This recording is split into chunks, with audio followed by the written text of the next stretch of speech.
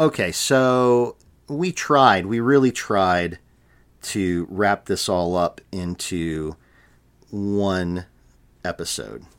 But it's impossible. We love these movies too much. We may even end up doing 2 episodes for each of these these 3 movies.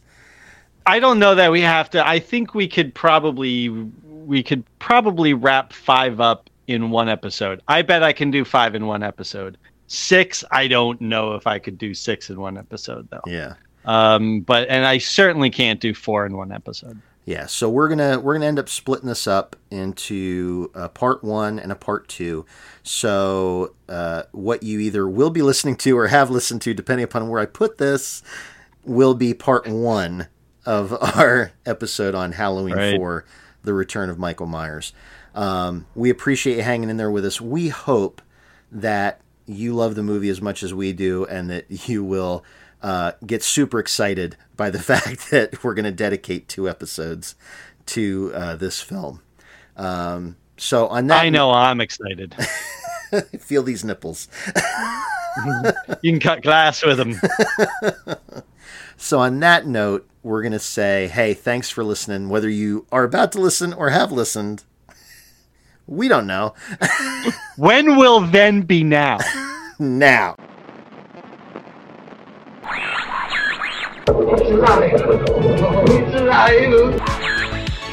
Adventures in time and space, told in future tense.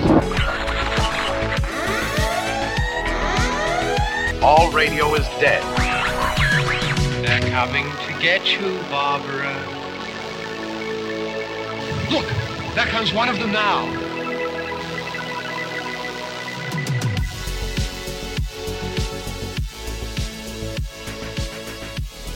Welcome. I'm Kyle. I'm Brad. And risen from the coffin, we are the Nosferadudes. Still not doing it. Hey, and we're back again. 4th episode. 4th time's the charm. And we're here. So our first 2 episodes, we talked about Halloween 1978 and Halloween 2. And then we had to split it into 2 episodes and talk about Halloween H2O and Halloween Resurrection, and kind of finish off that Jamie Lee Curtis, Laurie Strode story arc. Get that out of the way. And then we took a break and we did Once Bitten and Fright Night, which I think we had lots of fun with. And that's probably what we're going to do. We're gonna kind of, when we have these big long franchise productions, we're gonna kind of get through these nice big chunks of stuff over multiple episodes, and then we'll take like a little diversion, a little vacation, a little vacay from the franchise stuff. But this week we're back and continuing with the Halloween theme. We are starting to talk about the Thorn trilogy and all the magic that is contained within. But this time we're gonna take it nice and easy. We're gonna split it up, and we're gonna do, today's episode is specifically about Halloween 4, because being that we are both agreed that this is our favorite arc of Halloween, other than Halloween 1978 as a standalone film. We want to get into the meat and potatoes of this stuff and really bore down in. So, well, this is our meat and potatoes. This is our meat and potatoes. We hope you're entertained. You might be bored to tears. Well, what I mean is for you and I, with the Halloween series, the Thorn trilogy is our meat and potatoes. For other people, the original Halloween movie might have been their meat and potatoes. This David Gordon Green trilogy might have been their meat and potatoes. But for us, it's the Mark of Thorn trilogy. For yeah, sure. Because you're talking, 1988. We are, 9 years old? So we're right in that zone of where a horror movie is going to come out and grab us. Right. You're right in that age, going into 9-10 years old, where you start, you stay up a little late during like a summer night when there's no school, And you think your parents don't know that you're staying up late too. Yeah, but they know. And you get on the HBO, Yeah. and they've got Halloween 4 playing. Right. So we're gonna split this up. We're gonna do Halloween 4, and then we're gonna do the next episode will be 5, and then the episode after that will be Curse of Michael Myers, and then we'll take another little short break, and then we'll get into something completely different. So, but today is Halloween 4, The Return of Michael Myers. Yes. Came out in 1988, directed by Dwight Little. Now, the return of Michael Myers is important. Why is he returning? Returning from what? What could he be returning from, Kyle? Michael took a sabbatical. He took a couple Halloweens off. Yeah, he took a little sabbatical, and they decided to do Season of the Witch. John Carpenter. I mean, with almost anything else, it probably would have been maybe a good idea.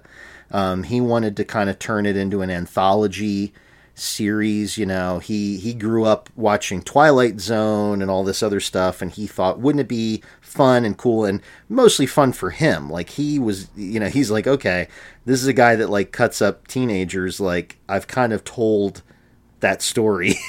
So where do I go from here? But too late.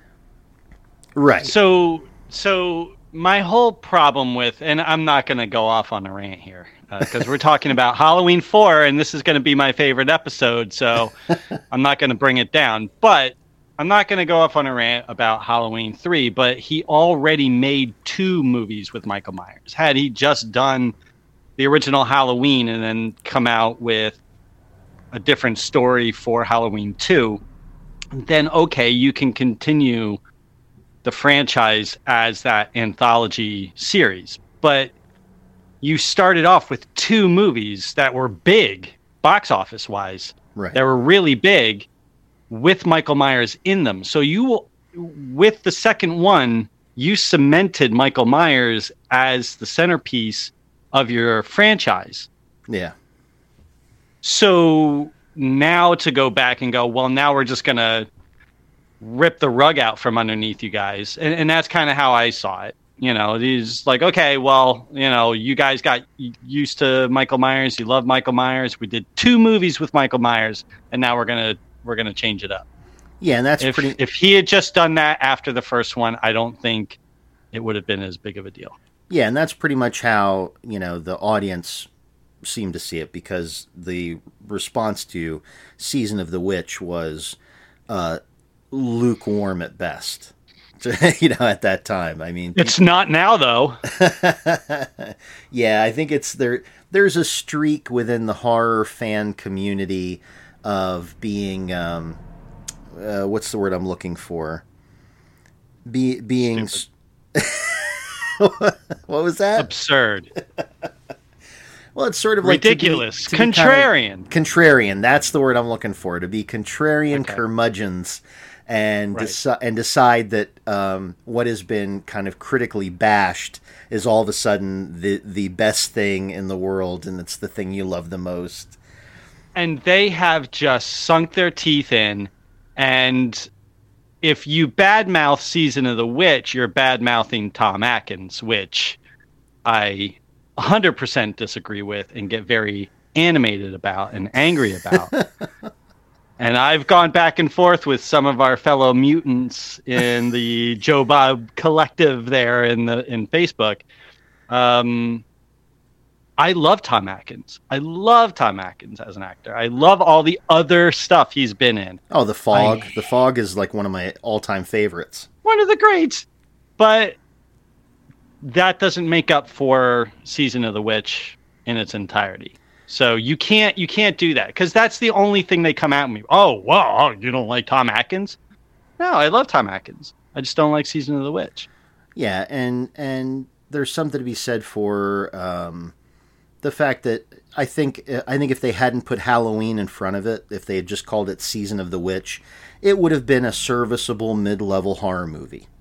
You know, if they had just put it out as a horror movie, like a 1980s horror movie, it would have done okay.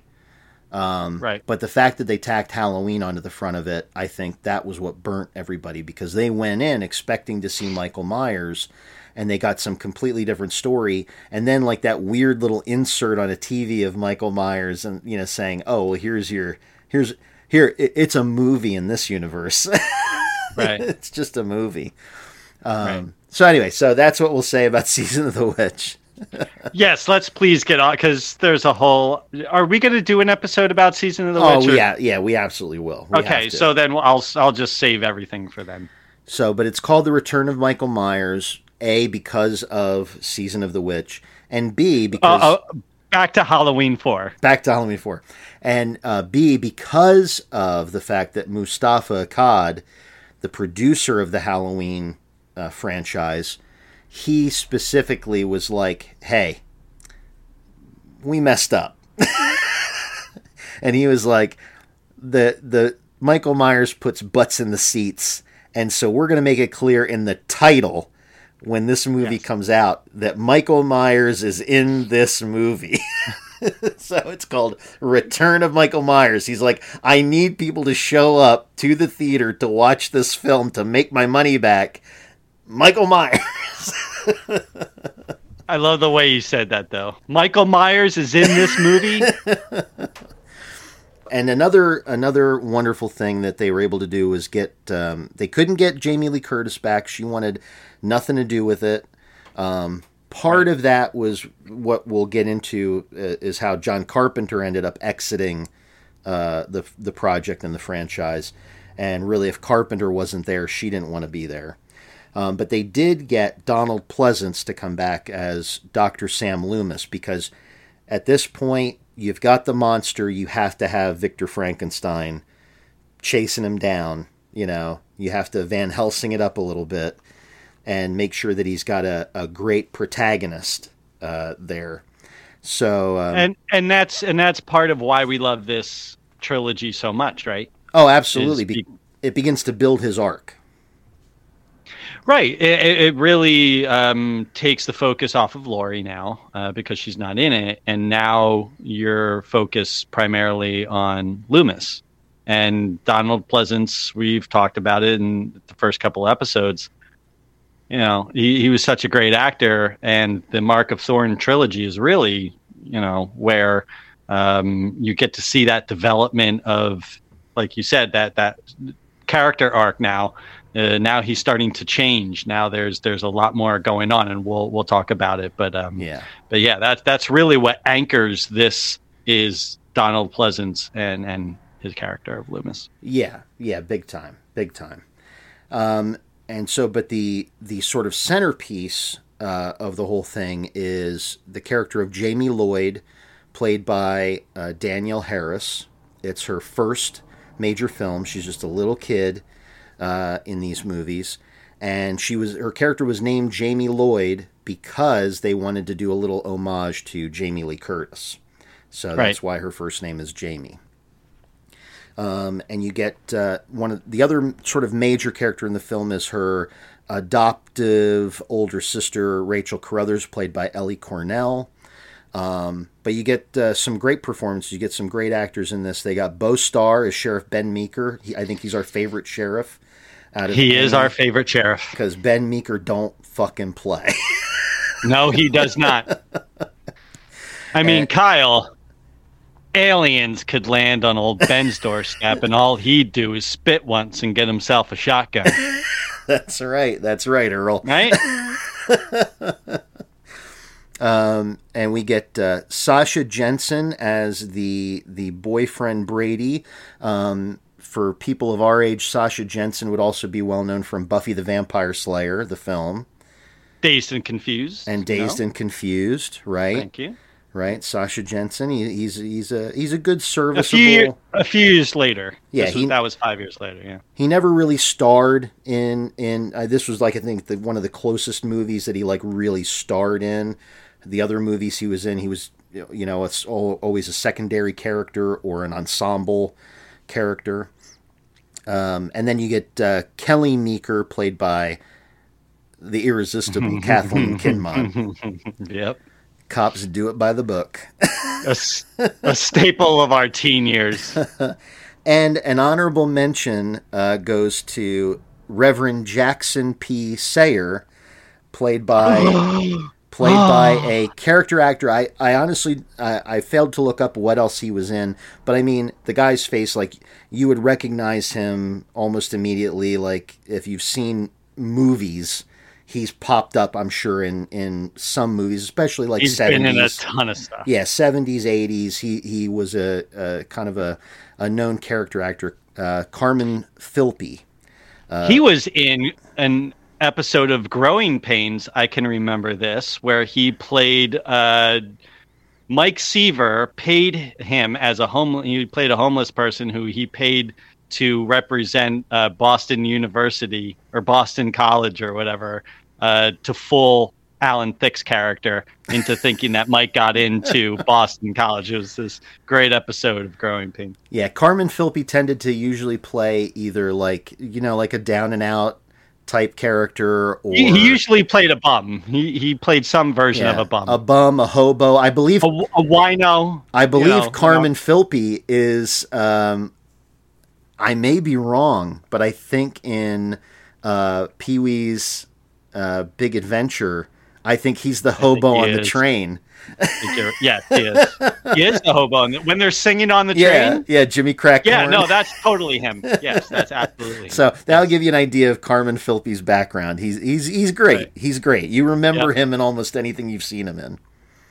And in this movie, he creates best. One of the for such a small role, right? I mean, he did not have a lot of screen time, right? It's like no more than one scene, 3 minutes. He just had the one, right? And he had one scene, and he created a character that became one of my favorites in the entire series. Yeah. In all the Halloween movies, think of all the Halloween movies combined. Mr. Sayer is Reverend Sayer. Yep. And of course Michael Myers in this. There were two, kind of in many of these there end up being like a couple different guys behind the mask.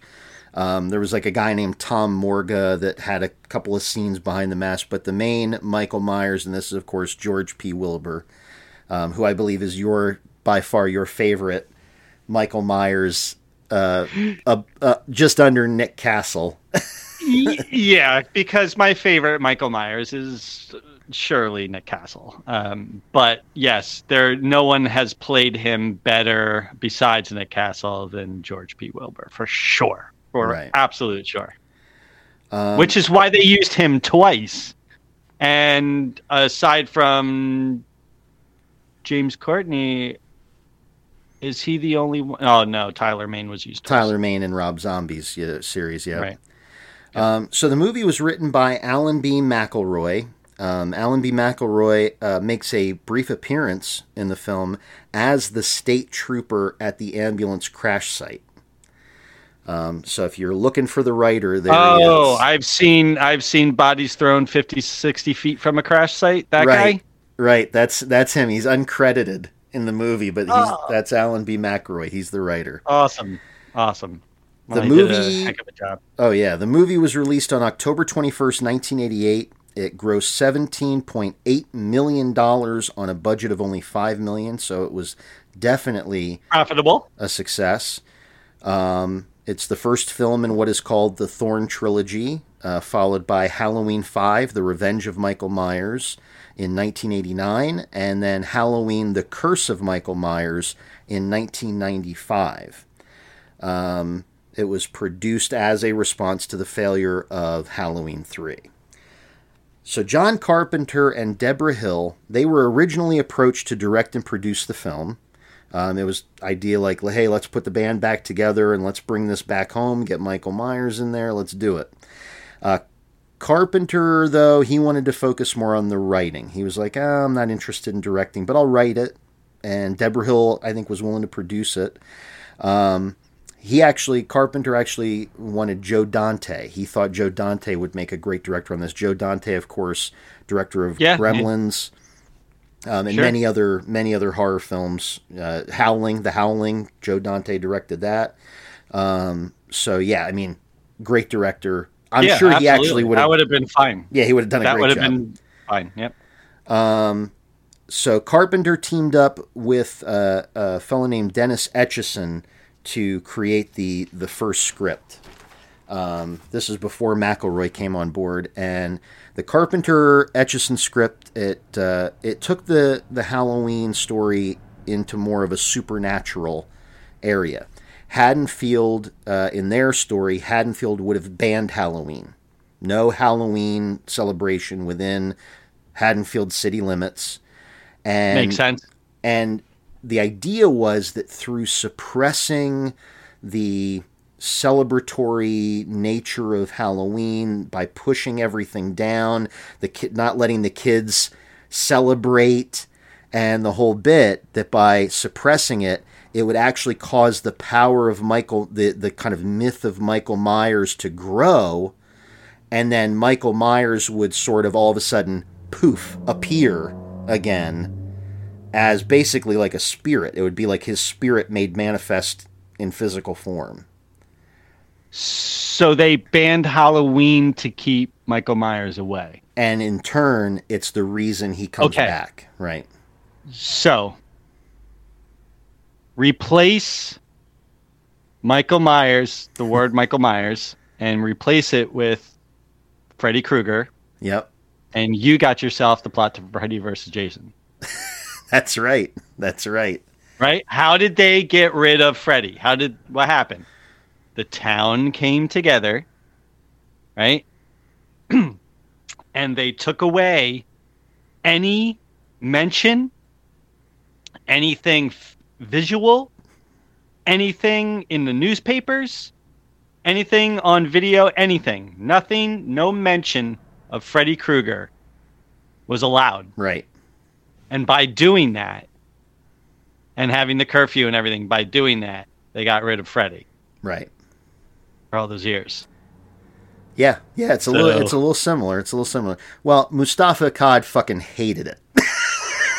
Mustafa Akkad was like, "Wait a second, I'm going to give you a bunch of money to bring back Michael Myers, and he's going to be Ghost Michael Myers?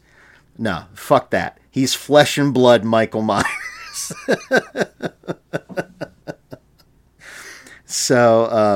So basically, once Mustafa Akkad was like, "No, I hate this script. I want you to write a regular script where he just comes back, figure out a way for him to come back, and he starts killing kids and the whole bit." John Carpenter was like, "Okay, that's cool, but I'm out. Thanks." Well, he just didn't want to do the same movie. Right, you know? Right. And so, what's his name? Dennis Etchison, he received a call one day. Like, he comes up with a whole script. He's working with John Carpenter. He sends it off. And Deborah Hill calls him up one day and says, "Dennis, I just want you to know that John and I have sold our interest in the title Halloween, and unfortunately, your script was not part of the deal." That's quote unquote. That's how Dennis Etchison found out he was out. So then that's when Mustafa Akkad hired Dwight Little. Dwight Little had directed an episode of Freddy's Nightmares, the television show, and he had 3 films prior to Halloween 4, and he actually would eventually make a name for himself directing action films.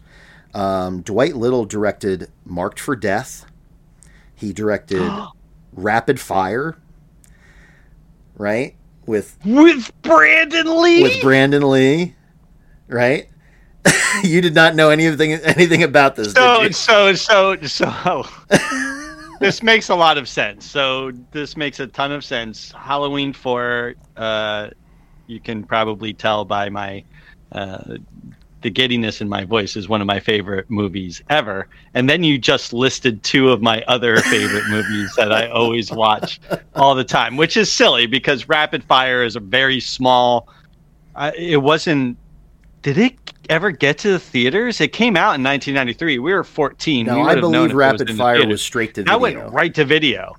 Right. So that went straight to video. And I watched that movie over and over and over and over again because the martial arts in that movie that Brandon Lee, so cool. Just if you have a chance, go back and watch.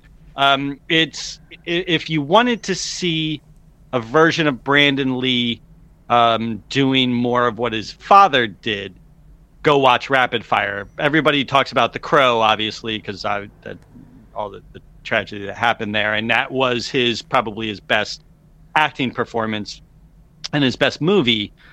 But Rapid Fire was his best martial arts movie, and so if you want to check that out, I highly recommend it. And you don't get The Crow without Rapid Fire, because Rapid Fire, even though it didn't come out in theaters, it was straight to video, but it got noticed. Like when you put Bruce Lee's son in a film, it gets noticed, and it was all over cable at the time. Somehow Showdown in Little Tokyo didn't get noticed with Dolph Lundgren. Hey, listen, you put Bruce Lee's son in a movie with Dolph Lundgren and it doesn't get noticed? But so Rapid Fire was the one that for producers was like, oh, Bruce Lee's kid can actually act, he can do the whole bit. Yeah, okay, let's put him in some films. And then Dwight Little was also the executive producer on John Woo's movie Broken Arrow with Christian Slater and John Travolta. So, and to be honest, when I found that out, and then I thought back to Halloween 4 and this series, you can almost kind of see there's a definite marked difference between these movies and John Carpenter working on Halloween, the first film, and then even that influence with Rick Rosenthal working on Halloween 2. You get to these movies and they are more action packed.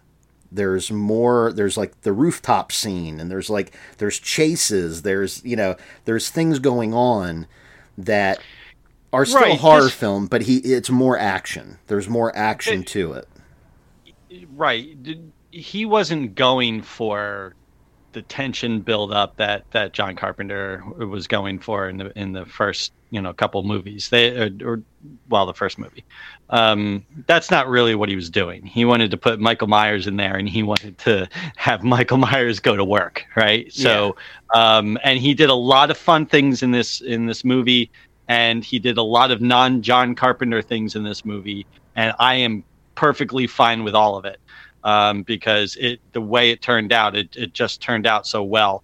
But he did keep the music, he did keep the Halloween feel to it. So he still tied all that together, right, and kept it feeling like Halloween. Yeah, because he basically, Dwight Little, very correctly looked at the first two films and was like, okay, what are the core things that work about these movies?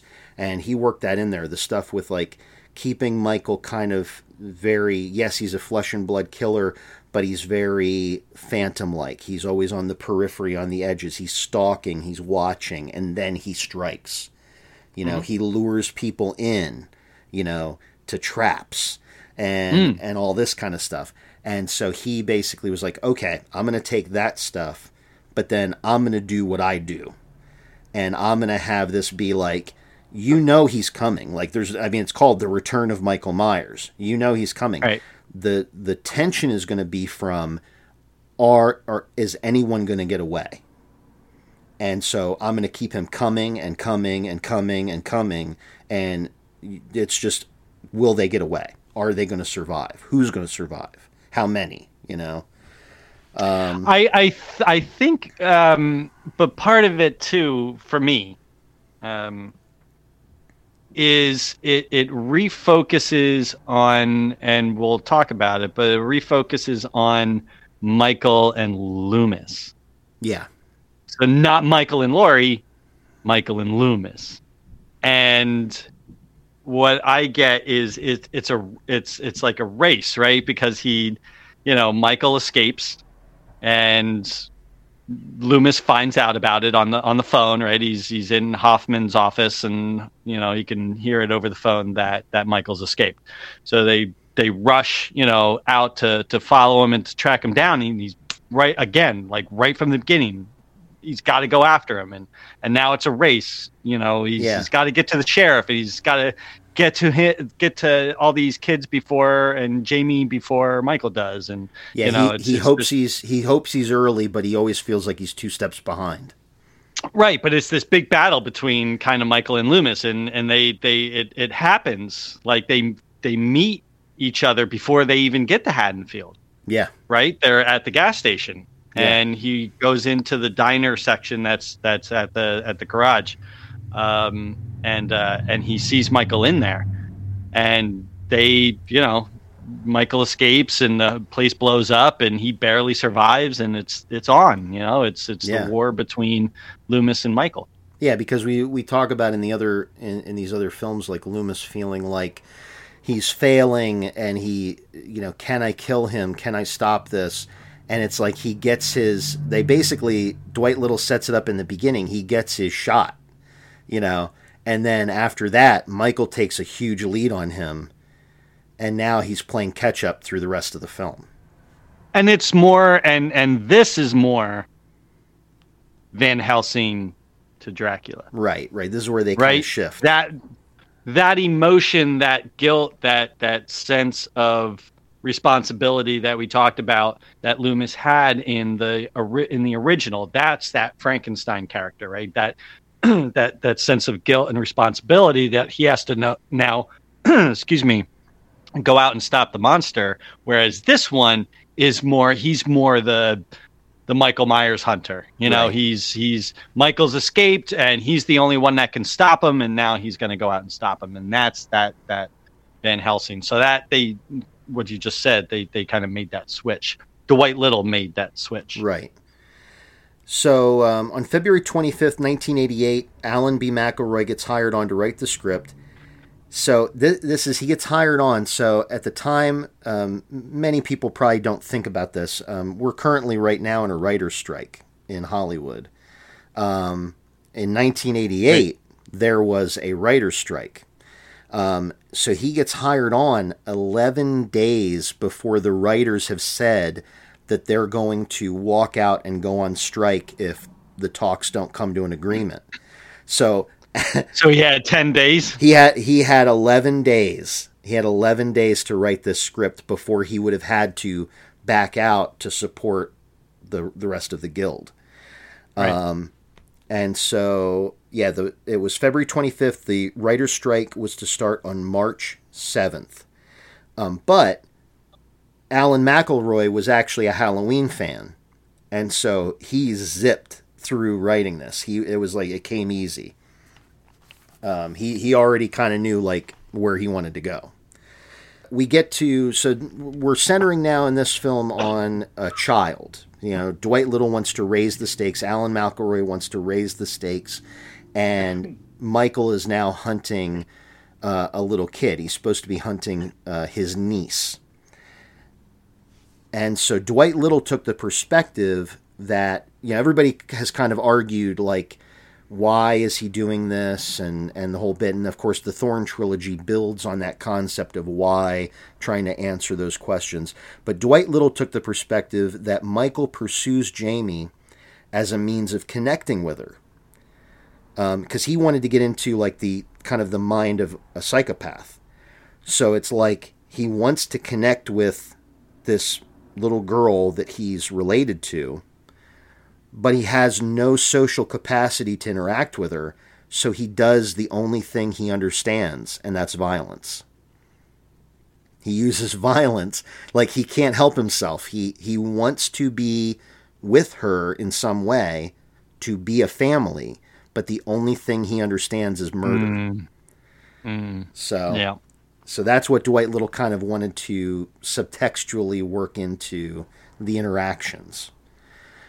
Donald Pleasance, he was happy to come back as Sam Loomis. The only thing he wanted to see the final script before he would commit. He wanted to make sure it was going to be good. So he wanted to have like kind of, not approval, but he was like, the only way I'm going to agree is if you let me read the script first. I guess he didn't do that for 5 and 6, but we'll talk about it. Yeah. Now, Ellie Cornell, that plays Rachel, the adoptive sister, she actually auditioned Halloween 4 and Nightmare on Elm Street 4 were auditioning at the same exact time.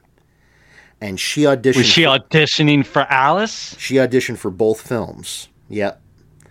Did she audition for Alice? Yes, as the main character for Nightmare on Elm Street Part 4. The Dream Master. Yeah. The I can't remember. It was either my first or my second horror movie ever. My first one was Nightmare on Elm Street Part 3, The Dream Warriors. Okay. That was the first. That was the first movie that I remember watching that then kept me up, that gave me nightmares. Right. So she chose, like, when the calls came in, she was like, I want to do Halloween 4. She chose to do Halloween 4 over Nightmare on Elm Street Part 4. I think probably a good choice. You don't agree? Yeah, I do. I like Nightmare on Elm Street 4. You don't? Don't tell me you don't like Nightmare on Elm Street 4. I don't want to get into Nightmare on Elm Street I just don't think it lives up to the kind of what they did with. It doesn't live up 3. to 3. Yeah. No. 3 is by far a better film. So anyway, that's just my perspective. I'm just asking you if you liked it. I didn't ask you to. I didn't want you to rank it. You didn't have to rank it amongst the franchise. Just tell me if you liked it or not. Good. I like it. It's okay. I like it. Okay. All right, fine. Okay. And then we'll stop because we're supposed to be talking about Halloween 4. When you watch a Nightmare on Elm Street movie, yeah, you're sitting around. It's Sunday. You're just sitting around. You want to watch. I'm in my undies. Movie. Right. You just watched Nightmare on Elm Street 3 2 days ago, so you don't want to rewatch that. Which one? What are you doing?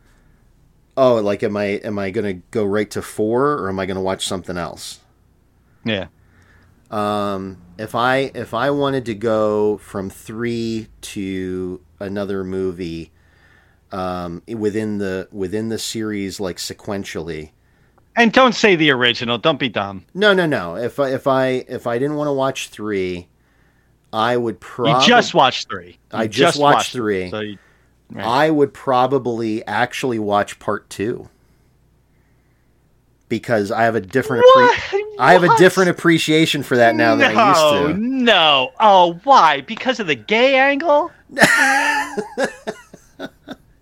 No, I mean because of the documentary, because of Mark Patton and the documentary and the gay angle and all of that. It might be, but I actually you think about it before you watch the documentary. Before that, I probably would have gone to like Freddy versus Jason. Oh God.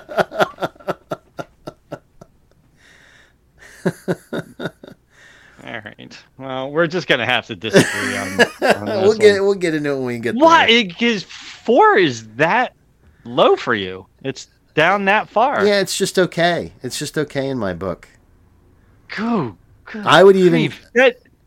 That's when he spears the pizza, and all the souls are in the meatballs, and he's like, "Oh, don't be such a meatball." God, classic. I can't help it. Lines in horror. I can't help it. Come on.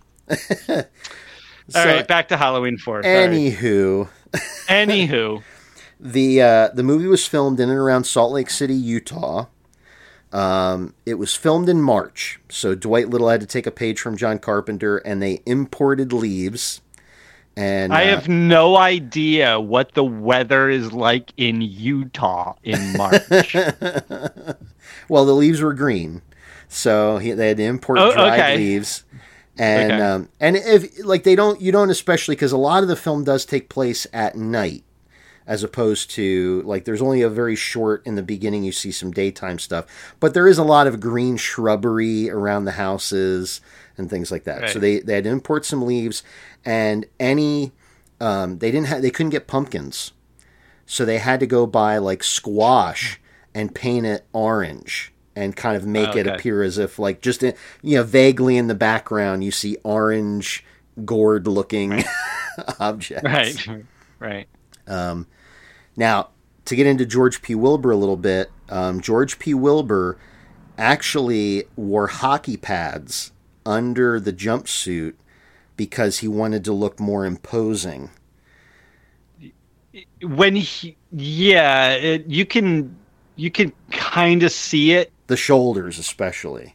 His shoulders are way up. Yeah, he looks like he's shrugging all the time. Right, exactly. And then his chest is it's very large. It's like expanded a little bit. So I think it's when he's walking on the roof, you can really kind of really see it. And apparently he took his mask off a lot on set because he wanted Danielle Harris to be like, like to see him as like a person. And he would always be like, talking to her and asking her how she was. And if make sure she's okay. Yep. Yeah. Yeah, so he was very aware, I'm working with a kid. Right. Let's see. Oh, the night shoots were so cold that Donald Pleasance wore a hat for many scenes.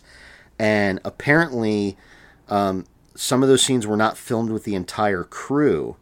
So they were filming other scenes where he doesn't have the hat. And they didn't discover it for like... I guess it took him a little bit to watch the dailies or whatever. And so he's got a hat over here and then the other thing he doesn't. So they had to reshoot like 6 hours of footage. Oh my goodness. Because he had a hat on part of the time. The school scene.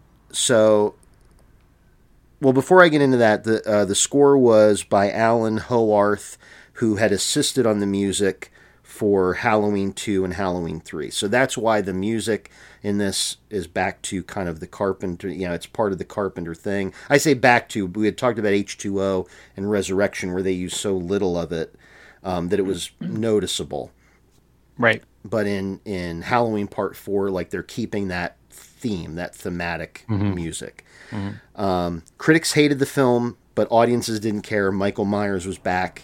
Everybody went and saw it. It did great in the theater, did great on video. Everybody loved this movie. And it might not be somebody's favorite now, but for people our age, to almost a person, you ask them about Halloween 4 and even Halloween 5, and they're like, oh yeah, those are freaking great. So, let's start talking about just the film.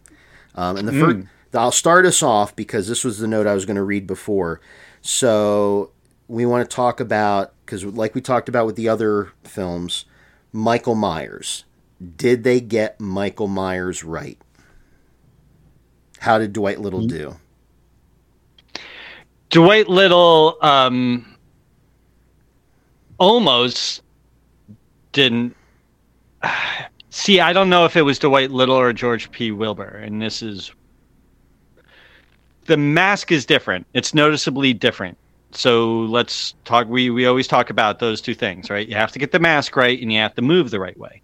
So first of all, the mask is much, much different. It's no longer really resembles even close to William Shatner in any way, right? You can't look at it and go, okay, there's William Shatner. It is just a plain face. Yeah. And it looks like a cheaper version of the old mask. That's what it looks like. It looks like a reproduced version. It's as if they went to the Halloween store. And bought a Michael Myers mask.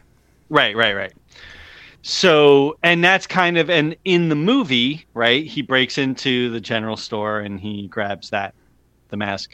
So it's almost like a cheaper version. So you would think automatically audiences would just be like, I'm out. Because, in every poster and every DVD cover you ever saw of Halloween 4, what's the mask on the cover? It's the Shatner mask. It's the Shatner mask, right? Yeah. And then you watch the movie and it's not, right? So, so this was almost a failure, but I think number one, it still had that.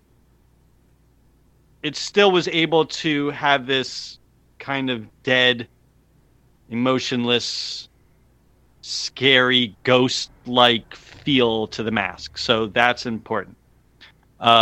So they pulled it off that way. And it had the blacked out eyes. It was, but the eyes were blacked out. They focused on, they made sure, like in every scene, you don't even come close to seeing his eyes. And then, you know, they don't give him eyebrows, right? Everything is still completely whited out, and the hair is back and everything. It's not spiky or anything like that. It looks, it's passable. And then on the other hand, George P. Wilbur changes the way that Michael moves in this movie. Michael is faster moving. He moves more like a normal guy. He's just stalking. So he's going to move a little slower, but and he's taking his time in the first and second movie, but he will move when he has to. He's not so stiff. In this one, George P. Wilbur plays him a lot stiffer, right? A lot more like that Frankenstein thing that we talked about before, but somehow still pulls it off. So he moves different than Nick Castle, and the mask is a lot different. So somehow it still works great. And I think that has everything to do with George P. Wilbur. I think that the way he did it, he moved scary. He was still very stalkerish and he's very scary. And I guess you got to give Dwight Little the credit in certain shots. I think it's like the two things together, because the way I shouldn't have said that. I think Dwight Little, obviously, the way Dwight Little shows Michael Myers, the way he cuts the scenes together, it makes up for the small things that George P. Wilbur kind of misses on, you know, and it creates the same feeling that you got from 1978. You know, and you know, because I want to make sure I give Dwight Little his due here, because I love the way he directed this movie. He still did do those shots where, like, what's our favorite shot of Michael in the movie, right? It's when the deputy is in the rocking chair and down the hallway. Yeah, Rachel comes up to talk to him. Rachel comes up to talk to him, and she's completely framed in the doorway, but you see her walk up into the doorway, and she has a little back and forth with the deputy, and he, you know, makes a little, you know, snarky comment or whatever, you know, just brushing her off, like, I'm important, I'm rocking in the chair waiting for Michael Myers, and then she walks. Well, it's just like it won't be long, so like, just go chill, just relax. And then she walks away, and where there was nothing down the hallway, now you just see the face. Right. Just off to the left. And then it's very small. It just slowly disappears. Right. But that's a tie to the first one. That's that. Yep. Where is he? And he's always watching. He's always there. Like, he's always somewhere. You know? Right. Yeah. Definitely. Yeah. So they did. They got Michael. I guess we'll say certainly a combination between, you know, George Wilbur and Dwight Little, and how they were able to pull it off. But they pulled it off. I mean, they really did. Now, is there a scene that you can think of where something doesn't look right about the mask at all? In the school? In the school. He's blonde? He's blonde. All of a sudden, David Bowie. Hey, Jamie, dude! All of a sudden, David Bowie is attacking Loomis. I was thinking more California Surfer. Well, and that's because the school scene was shot for whatever reason. They thought, let's just get the Captain Kirk mask, because that was the original model. Let's get a Captain Kirk mask. And they said, but we're not going to, we're just going to paint it white. That's all we're going to do is just paint the face white. So they didn't realize that, that on the original, they had actually put more work into it than just painting the face. They opened the eyes. They opened the eyes up. They teased the hair back. And they cut part of the hair off. They took off the sideburns. Yeah, right, they took the sideburns. And they actually colored the hair a little darker. They actually spray painted the hair a little bit. So they had done some things. Well, they thought they could just get a new Captain Kirk mask, paint it white, and put it in the movie. Bada bing, bada boom, you got Michael Myers. And, of course, the hair's not the right color. And they filmed it. They filmed all those scenes in the school. And they watched them back, and they were like, oh, shit. This does not look right. It's very quick, though. In the movie, it's very quick. Because he pops out, he grabs Loomis, and he, tosses him, and then that's it, right? I think you don't see the blonde mask again. No, and so what happened was they then, when it didn't look right, they tried to customize it. They tried to okay, let's try and make it work. And whatever they did, it still looked like shit. And so after that, they bought a new mask and they reshot any of the scenes that they had already done. They bought a new mask, did what they needed to do to, they're like, all right, guys, now we got to do it right. And they reshot some of those scenes, but the original, that cut of the altercation in the school, it's still in that scene. That was the only part that they didn't reshoot in any way. Yeah. And so, so there is that moment where he jumps in and you're like, wait, he's fucking blonde? What? What the fuck happened? Did Michael stop at the hairdresser before he came to the school? Yeah.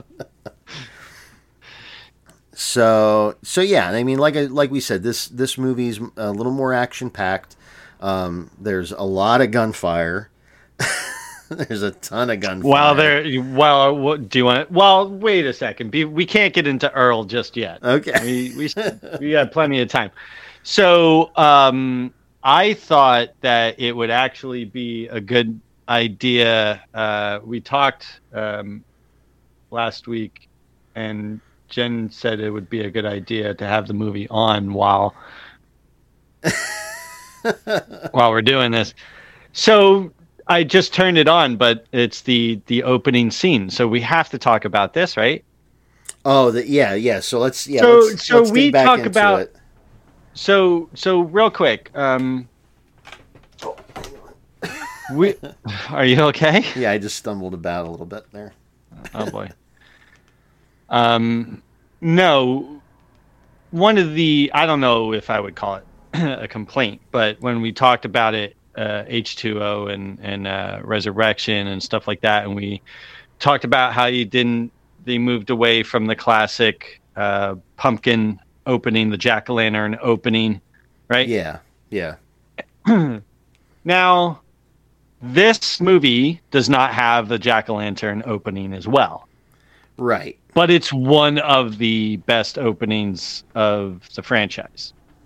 So it can be done. You don't need necessarily to have that jack-o'-lantern opening. That was just something cool that John Carpenter did. Dwight Little decided to go a completely different route, and he just opened the movie at sunset in the fall with all of these classic images of Halloween. Yep. In a farm-like setting, very spooky, very eerie. It's like the beginning of the movie, the sun is going down on you, the audience member, and now it's going to be Michael Myers is coming. Yeah. So it's just a very, very cool and creative way of opening the movie without just he could have easily just gone back, throw the John Carpenter theme in there, have the pumpkin opening, pan into it, yada yada yada, do the whole thing. But he decided he was going to put some effort into the opening, and this is one of the charms of the movie. Yeah, it this really is a sets the this feeling. is a real. It does. It's a big part of the movie, and it's such a quick thing. It's only, I don't know, 20 seconds long or whatever it is, or 30 seconds long. Yeah. But it really does, like you said, it sets the tone of the movie, and it gives you that classic like it's Halloween, right? Like it gives you that feeling like it is Halloween, and he did that without, like I said, resorting to anything anybody's done before them. This is a complete creation on Dwight Little.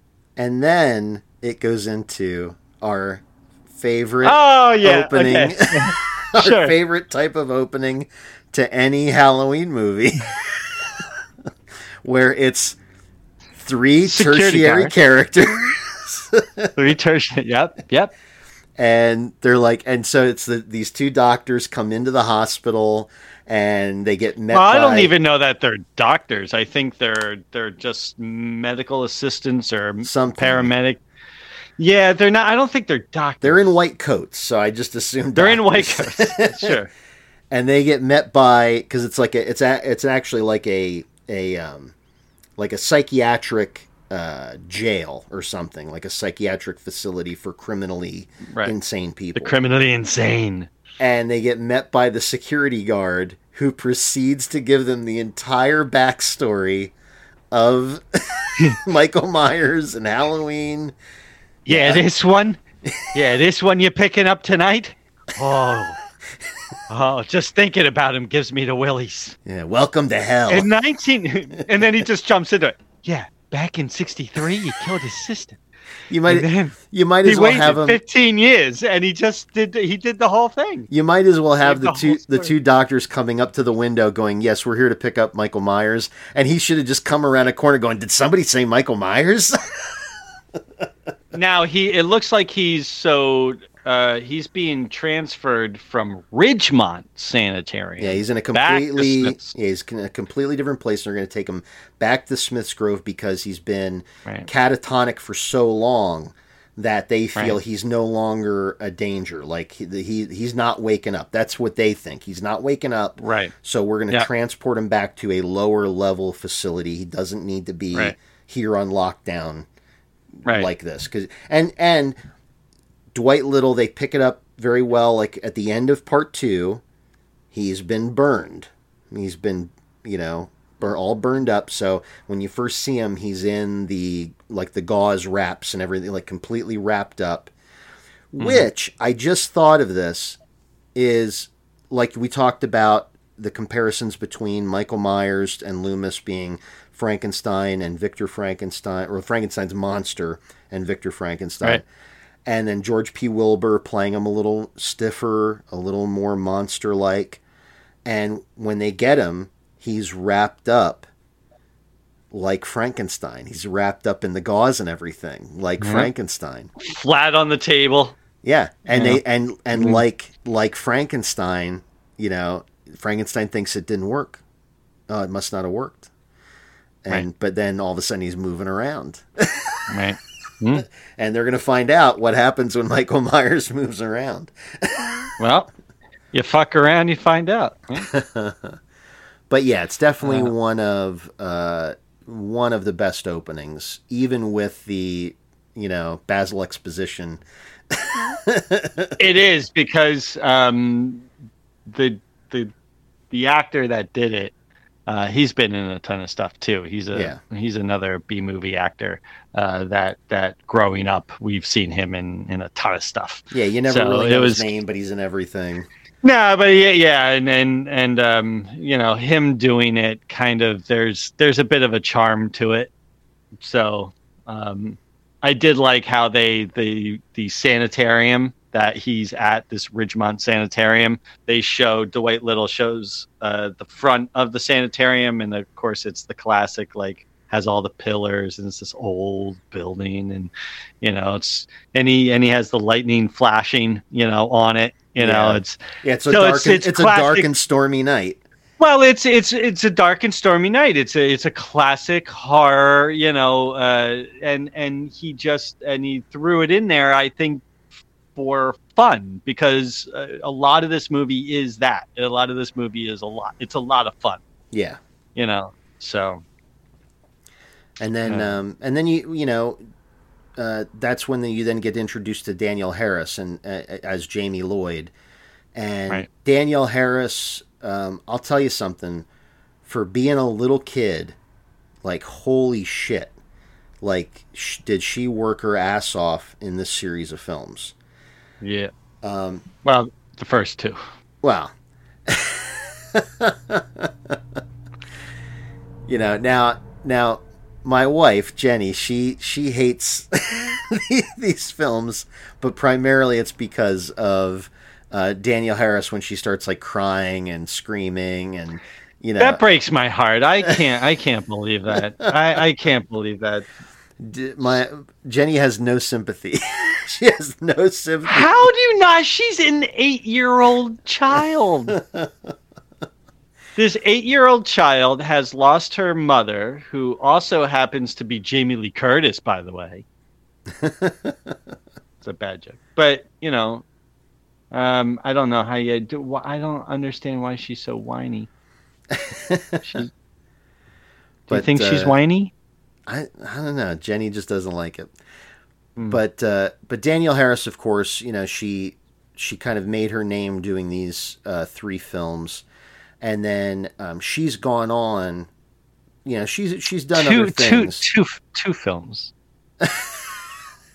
But she's not in 6. I'm sorry. She's well, Jamie Lloyd, the character's in 6. She's not in 6. That's Danielle true. Harris isn't in That's 6. true. They couldn't. You'll find that in your little research thing that you do there. But she asked for more money, and they said no. Yeah. So. But she goes on to be big in the horror world. She ends up being in Rob Zombie's Halloween films, right? But now playing Annie Brackett, now playing one of the friends. But then she's also appeared in 2 of the Hatchet films. The Hatchet films, yeah. Which people are crazy for the Hatchet films. Because of the fact that they're a throwback to just hardcore, balls out, gory slasher flicks, Yep.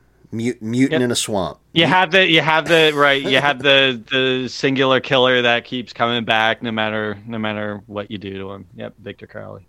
Yep, and right? so she's is that Victor Crowley. Yep, she's been in. Yeah. So she's been in 2 of those films, and so she is, pretty much considered horror royalty. When they talk about Scream Queens now, Danielle Harris gets mentioned in with Jamie Lee Curtis and sure. all of the other classic Scream Queens.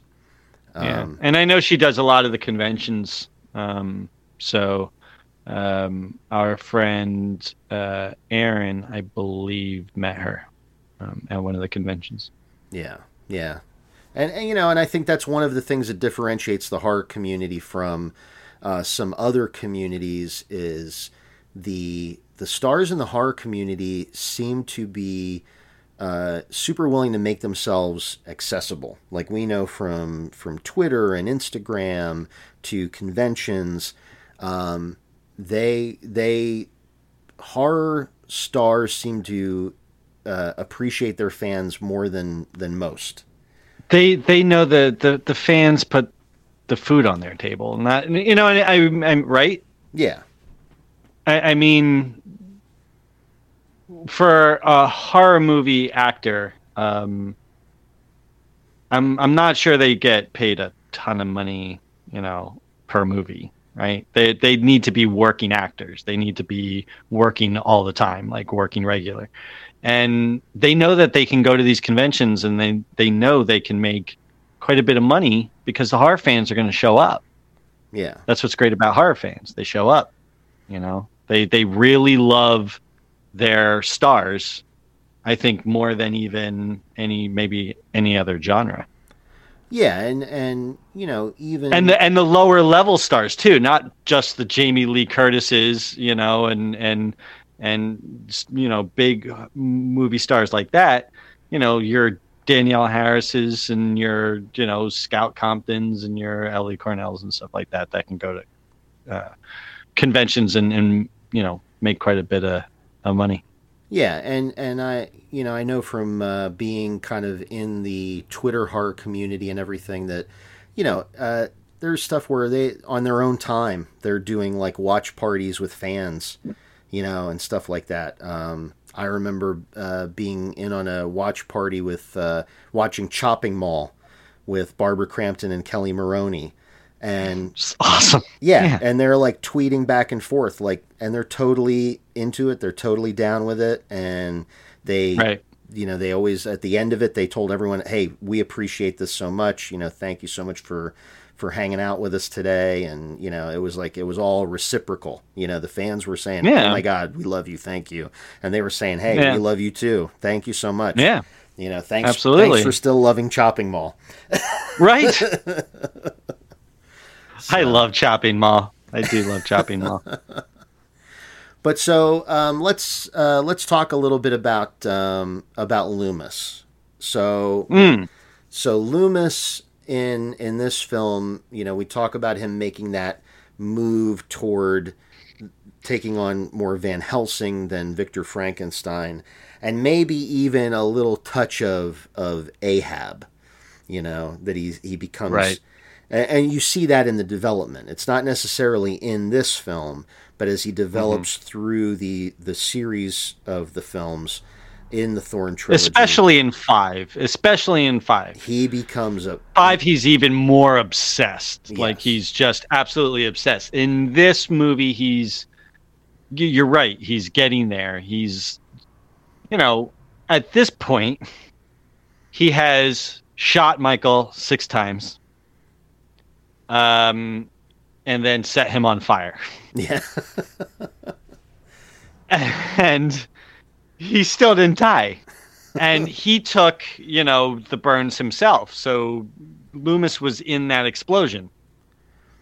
So he was willing to die to kill this guy. Oh yeah. And he's still not dead. So you're going to start to get angrier. You're going to start getting a little crazier.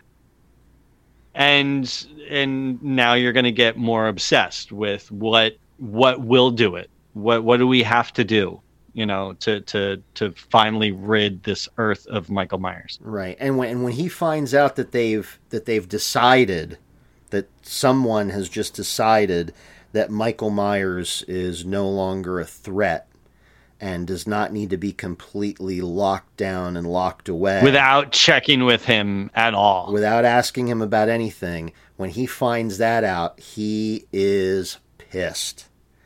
Yes. And, you know, and it's sort of like one of these things where they want him to just forget about it. They want him to retire. They want him to retire. His boss at the hospital, you know, makes the comment at one point in the film, like he'd either want him to retire or just die. Yeah. They want to be rid of Loomis. They want to be rid of the specter of Michael Myers and all this kind of stuff. And Loomis makes the point, you know, every day he looks in the mirror, he can't forget. Right. You know, he literally, They do a cool thing with that in the fact that, I mean, yes, in the end of 2, he is blown up in the hospital room along with Michael. But the fact that when they have him come back, he has the burn scars and everything.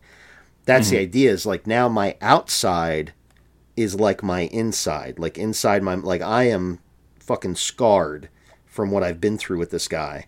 And now the outside reflects that as well. That's deep, man.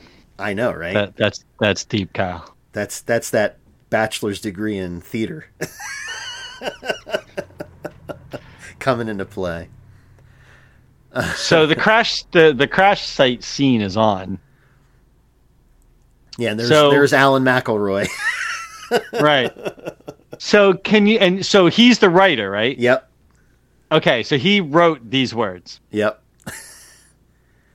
So they can't find Michael, right? Anywhere, right? Right, he's not there. They're not at the crash site. There's bodies. So to explain away the fact that they can't find Michael, the response from the police officer is, hell, I've seen people thrown 50, 60 feet from a crash site. Right. Okay. All right. Now, they're in a pretty open area. Yeah, it's right? it's under a bridge in a river. It's under a bridge at a river, but there's a lot of, there's not a lot of trees, and they're not like in the middle of the woods. It's all just scrub. It's pretty open. You can see far. You can see just from the crash site a hell of a lot further than 50 or 60 feet. So how does that explain away the fact that they can't find him? Just go 61 feet. Just like if I'm Loomis, I'm like, okay, well, look 50 feet fucking that way, asshole. Do you see him? No? Okay, let's go over here. Here's 50, 60 feet. Do you see him? No? Okay. And just keep going. You know what I mean? Is that am I being picky? Well, it's just the fact that Michael Myers, they can find all 4 of the other bodies. Right. But they can't find Michael. And there seems to be no expedience, no like, hey, we might have a problem here. They all want to just be like, he's dead. He's just dead.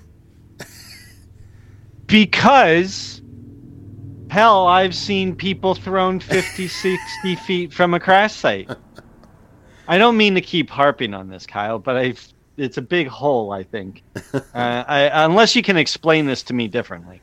No, I mean, it's one of those funny standout moments that, it's like, but they do have to build the idea that Loomis is a man alone in the wilderness.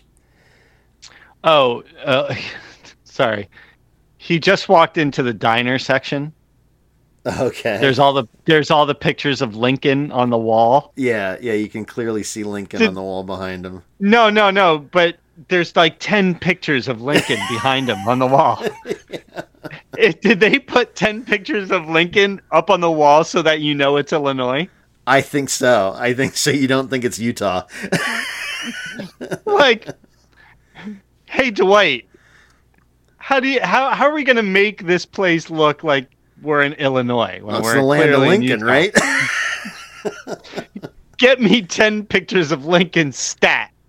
And he just put them up all over the wall. It's hilarious. But yeah, it's the whole thing with Loomis building towards you're beginning to see he's willing to go now to lengths that no one else will go. Like, he's prepared. Like the minute he sees the dead mechanic, his gun's out because he immediately thinks Michael's here. And now he's like, and he sees the dead waitress and he's like, Michael's here, gun comes out, I'm ready to go. Right. He does not want to let this happen again. But of course, this is leading towards our favorite scene. They have this first confrontation, and there's the big explosion, and Loomis is left without a vehicle, and it's one of these things where he narrowly escapes again. And now Michael escapes, and now he's got to hoof it after this. Right. And it's going to lead into your favorite scene. Yeah. With Sayer? Reverend Sayer. Now, of course, before that, we're going to see Jamie get bullied at school. Yeah. You know, she's not living her best life. She's adopted. Her mom's dead. Kids are cruel. And the kids at school are cruel. They all know who her uncle is. It's not a Your mystery. mommy is a mummy, says one kid. Like, ha ha, your mom's dead. Yeah. But so it is 1988. So we don't go scene by scene. You know, let's skip ahead to Loomis on the road, and he meets. Well, yeah. He gets picked up by Reverend Sayre. This is after he gets bullied by some shitty teenagers. Yep.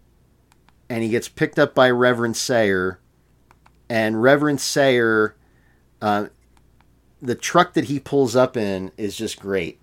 He's got the Amen license plate on the front. It's just an old rundown, like Ford truck from the 40s. Yeah, he sneezes. You know, like... He sneezes in his hand and then offers to shake hands. Yep.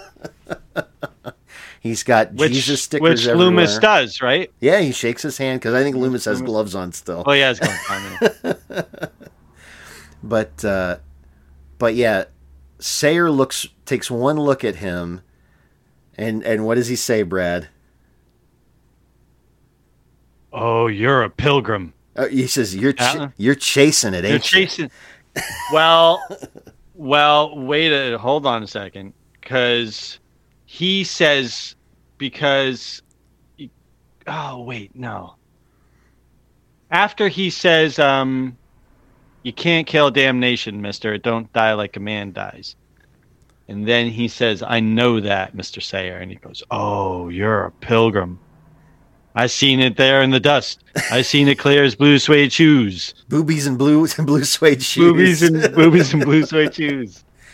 Yeah, and the reason Reverend Sayre is so captivating is because he picks him up. He's dressed like a priest. He has a collar. He is a priest. But the clothes, the clothes are obviously like torn.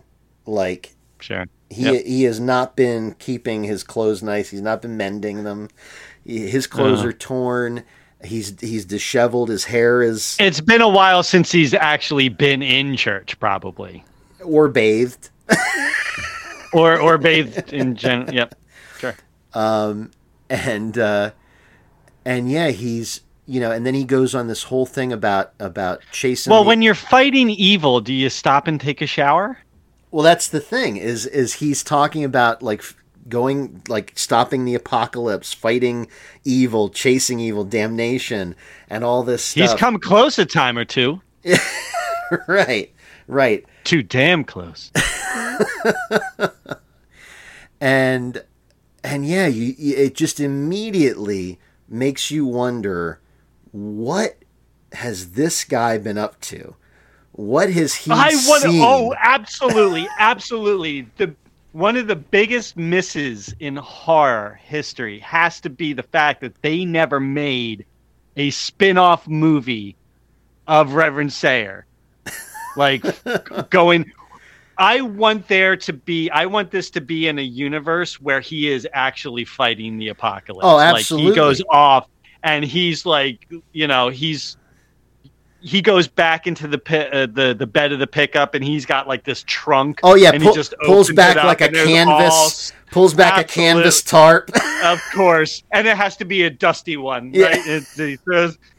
And he just has all these demon fighting tools and crosses, stakes, absolutely, and yep, absolutely, yeah. Because something shows up in the road or something, and he's like, all right. Yeah, Reverend, chainsaw, an old rusty chainsaw. Yeah. Reverend Jackson P. Sayre should be like a strange mix between, Blade and Ash from Evil Dead. Like, he should be. I think horror fans would absolutely eat that movie up. Oh yeah. If you did a Reverend Jackson P. Sayre movie. And I told you, like, my ideal scene would be, like, it begins with him, like, dropping Loomis off in Haddonfield.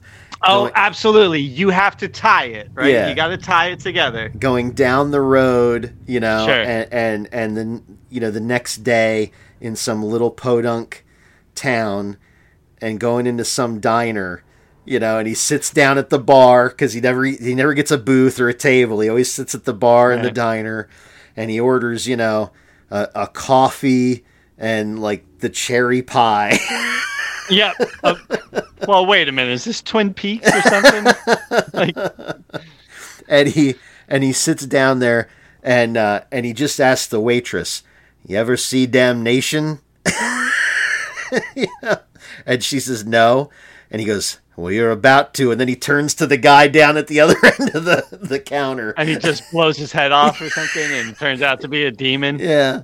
Tentacles come out of the guy's neck, and all hell breaks loose. Right. Yep. Yeah. We got to write this thing. Yep. Now, of course, one of the other great moments here is Loomis going and recruiting our favorite sheriff, Sheriff Ben Meeker. Yep, Ben Meeker. Because Ben Meeker, number one, Bo Starr, like, he is a badass. Like, He's right. Okay. So he looks the part, right? Yeah, obviously he looks the part. He's a tall, kind of statuesque kind of guy. Like, he's a big guy. He's grizzled. He's got the deep voice. Yep, absolutely. He just screams cop. And in this movie, he plays it up as that hard, grizzled kind of guy. And that's obviously, and then they try to build his story a little bit when Earl in the bar is talking about Ben Meeker, you know, when they close down.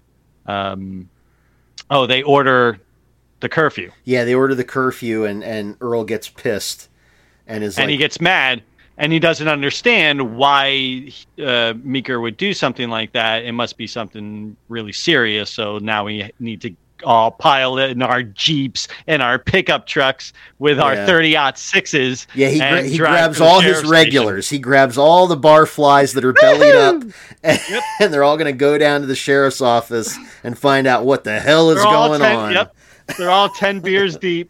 Yeah, they're all drunk. The game ended long time ago, so they're not watching that anymore. But yeah, Ben Meeker is great. He hands down, you know, I mean, you got a soft spot for Sheriff Brackett, but Sheriff Brackett, Ben Meeker knows what fucking pot smells like. Right. But here's why I actually think Ben Meeker is more effective. Because in the movie, it's really only Loomis to stop Michael. Yeah. But it isn't. You actually go, well, this guy might actually have a shot. Yeah. You know what I mean? Because it's almost like he plays the character in such a version of like Clint Eastwood that he's almost like an indestructible sheriff. Like he doesn't, and you know, we'll talk about it in 5. He's in 5. Yeah. He survives this movie, and he survives 5. Yeah. So you don't, and then they don't talk about him in 6. So, like, Sheriff Meeker lived. Yeah. I mean, he just lost it. He lost the election. He eventually lost re-election, and he wasn't the sheriff anymore. Right. But you actually thought that if it came down to it, that, you know, if there was a sheriff in any of these movies that had a shot at Michael, it would be Ben Meeker. Oh, yeah. Sheriff Meeker with his riot gun, you know, could take on anybody. Right. I don't even think he needs the gun. I just think he needs Jack Johnson and Tom O'Leary, you know, to kind of... And if you notice, to kind of flash forward a little bit, Dwight Little and Alan McElroy, like, they make sure that Ben Meeker is out of the house when Michael finally, because they all hold up at Sheriff Meeker's house. When Michael is on the loose, the whole rest of the town is locked down. Earl and his guys are out scouring Haddonfield in their pickup trucks. And what? What? And what happens? So they all okay, so the girl Jamie and Rachel kind of get away, right? And they get picked up by Loomis and Ben Meeker, right? They get picked up and you're like, they're safe. Oh, better yet, let's go to the sheriff's house, right?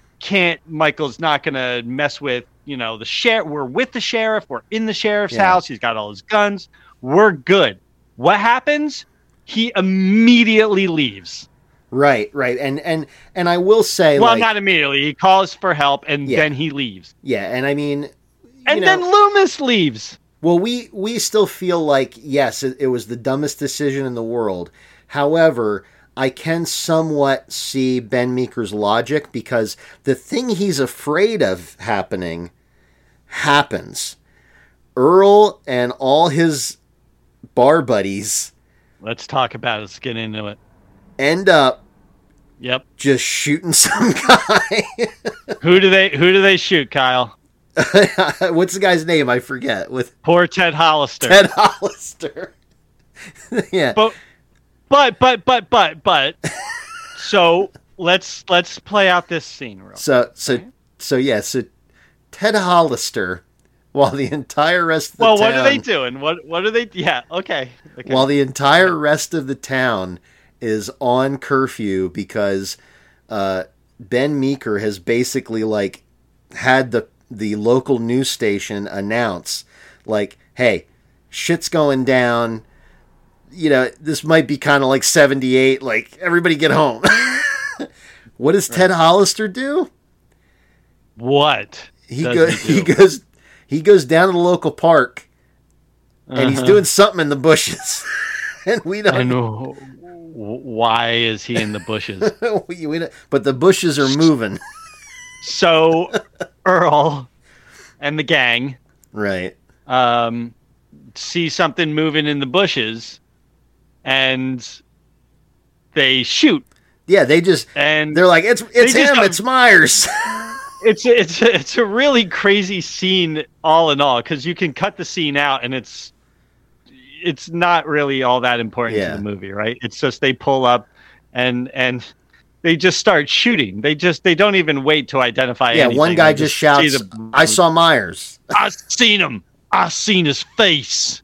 and then they start shooting, and he's in the bushes and he's rattling the bushes, and then they shoot. And I'm like, is he?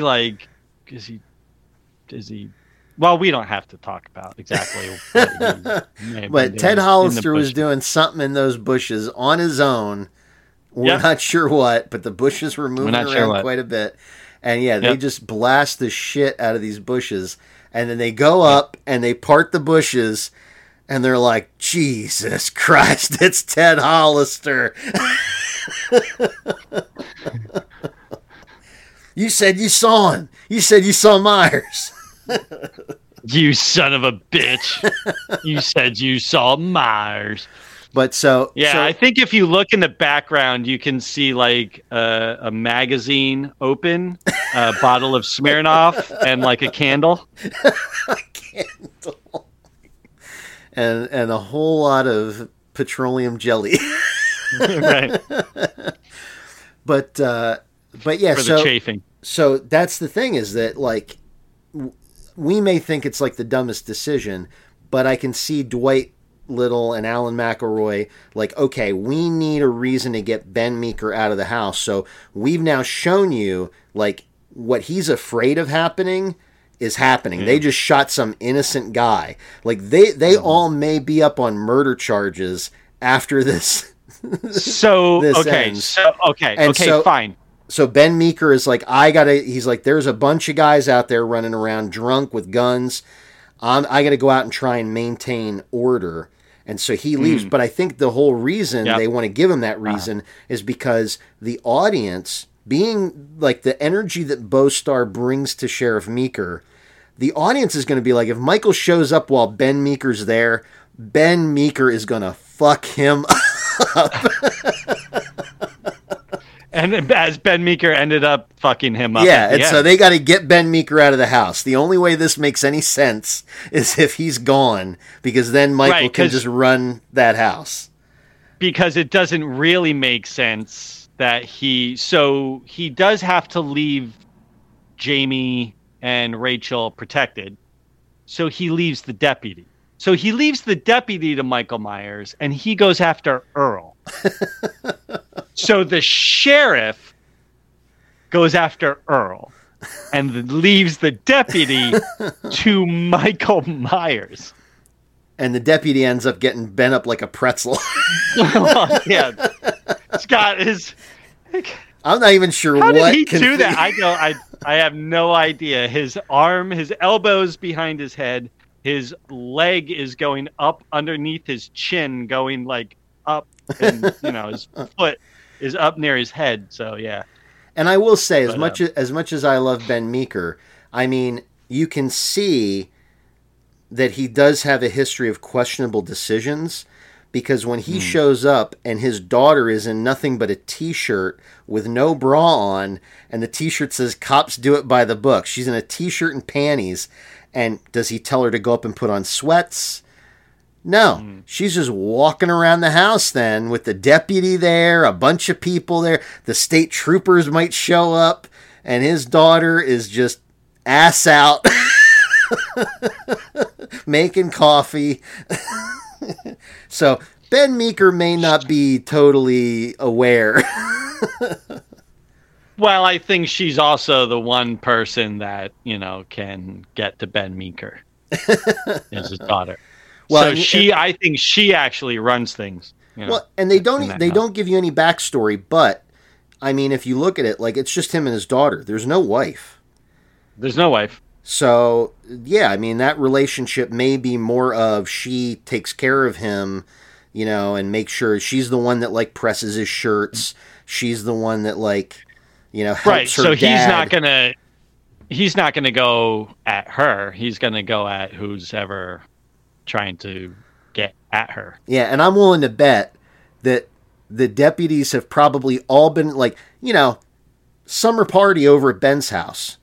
All the deputies are there. They're cooking out, and here comes Kelly. You better wear sunglasses. Here comes comes Kelly in her swimsuit because she wants to work on her tan. And all those deputies know, hey, Kelly's off limits. Because Ben will fucking kill you. Oh, I wasn't even thinking that. Yeah, off. Oh, sure. Absolutely.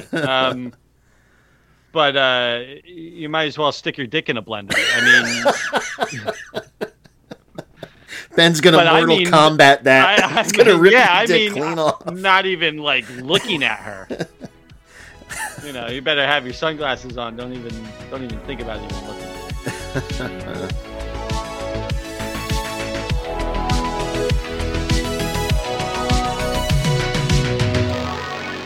We are the Nosferatu dudes, and don't forget, the broadcast is coming from inside the house. Thanks for listening.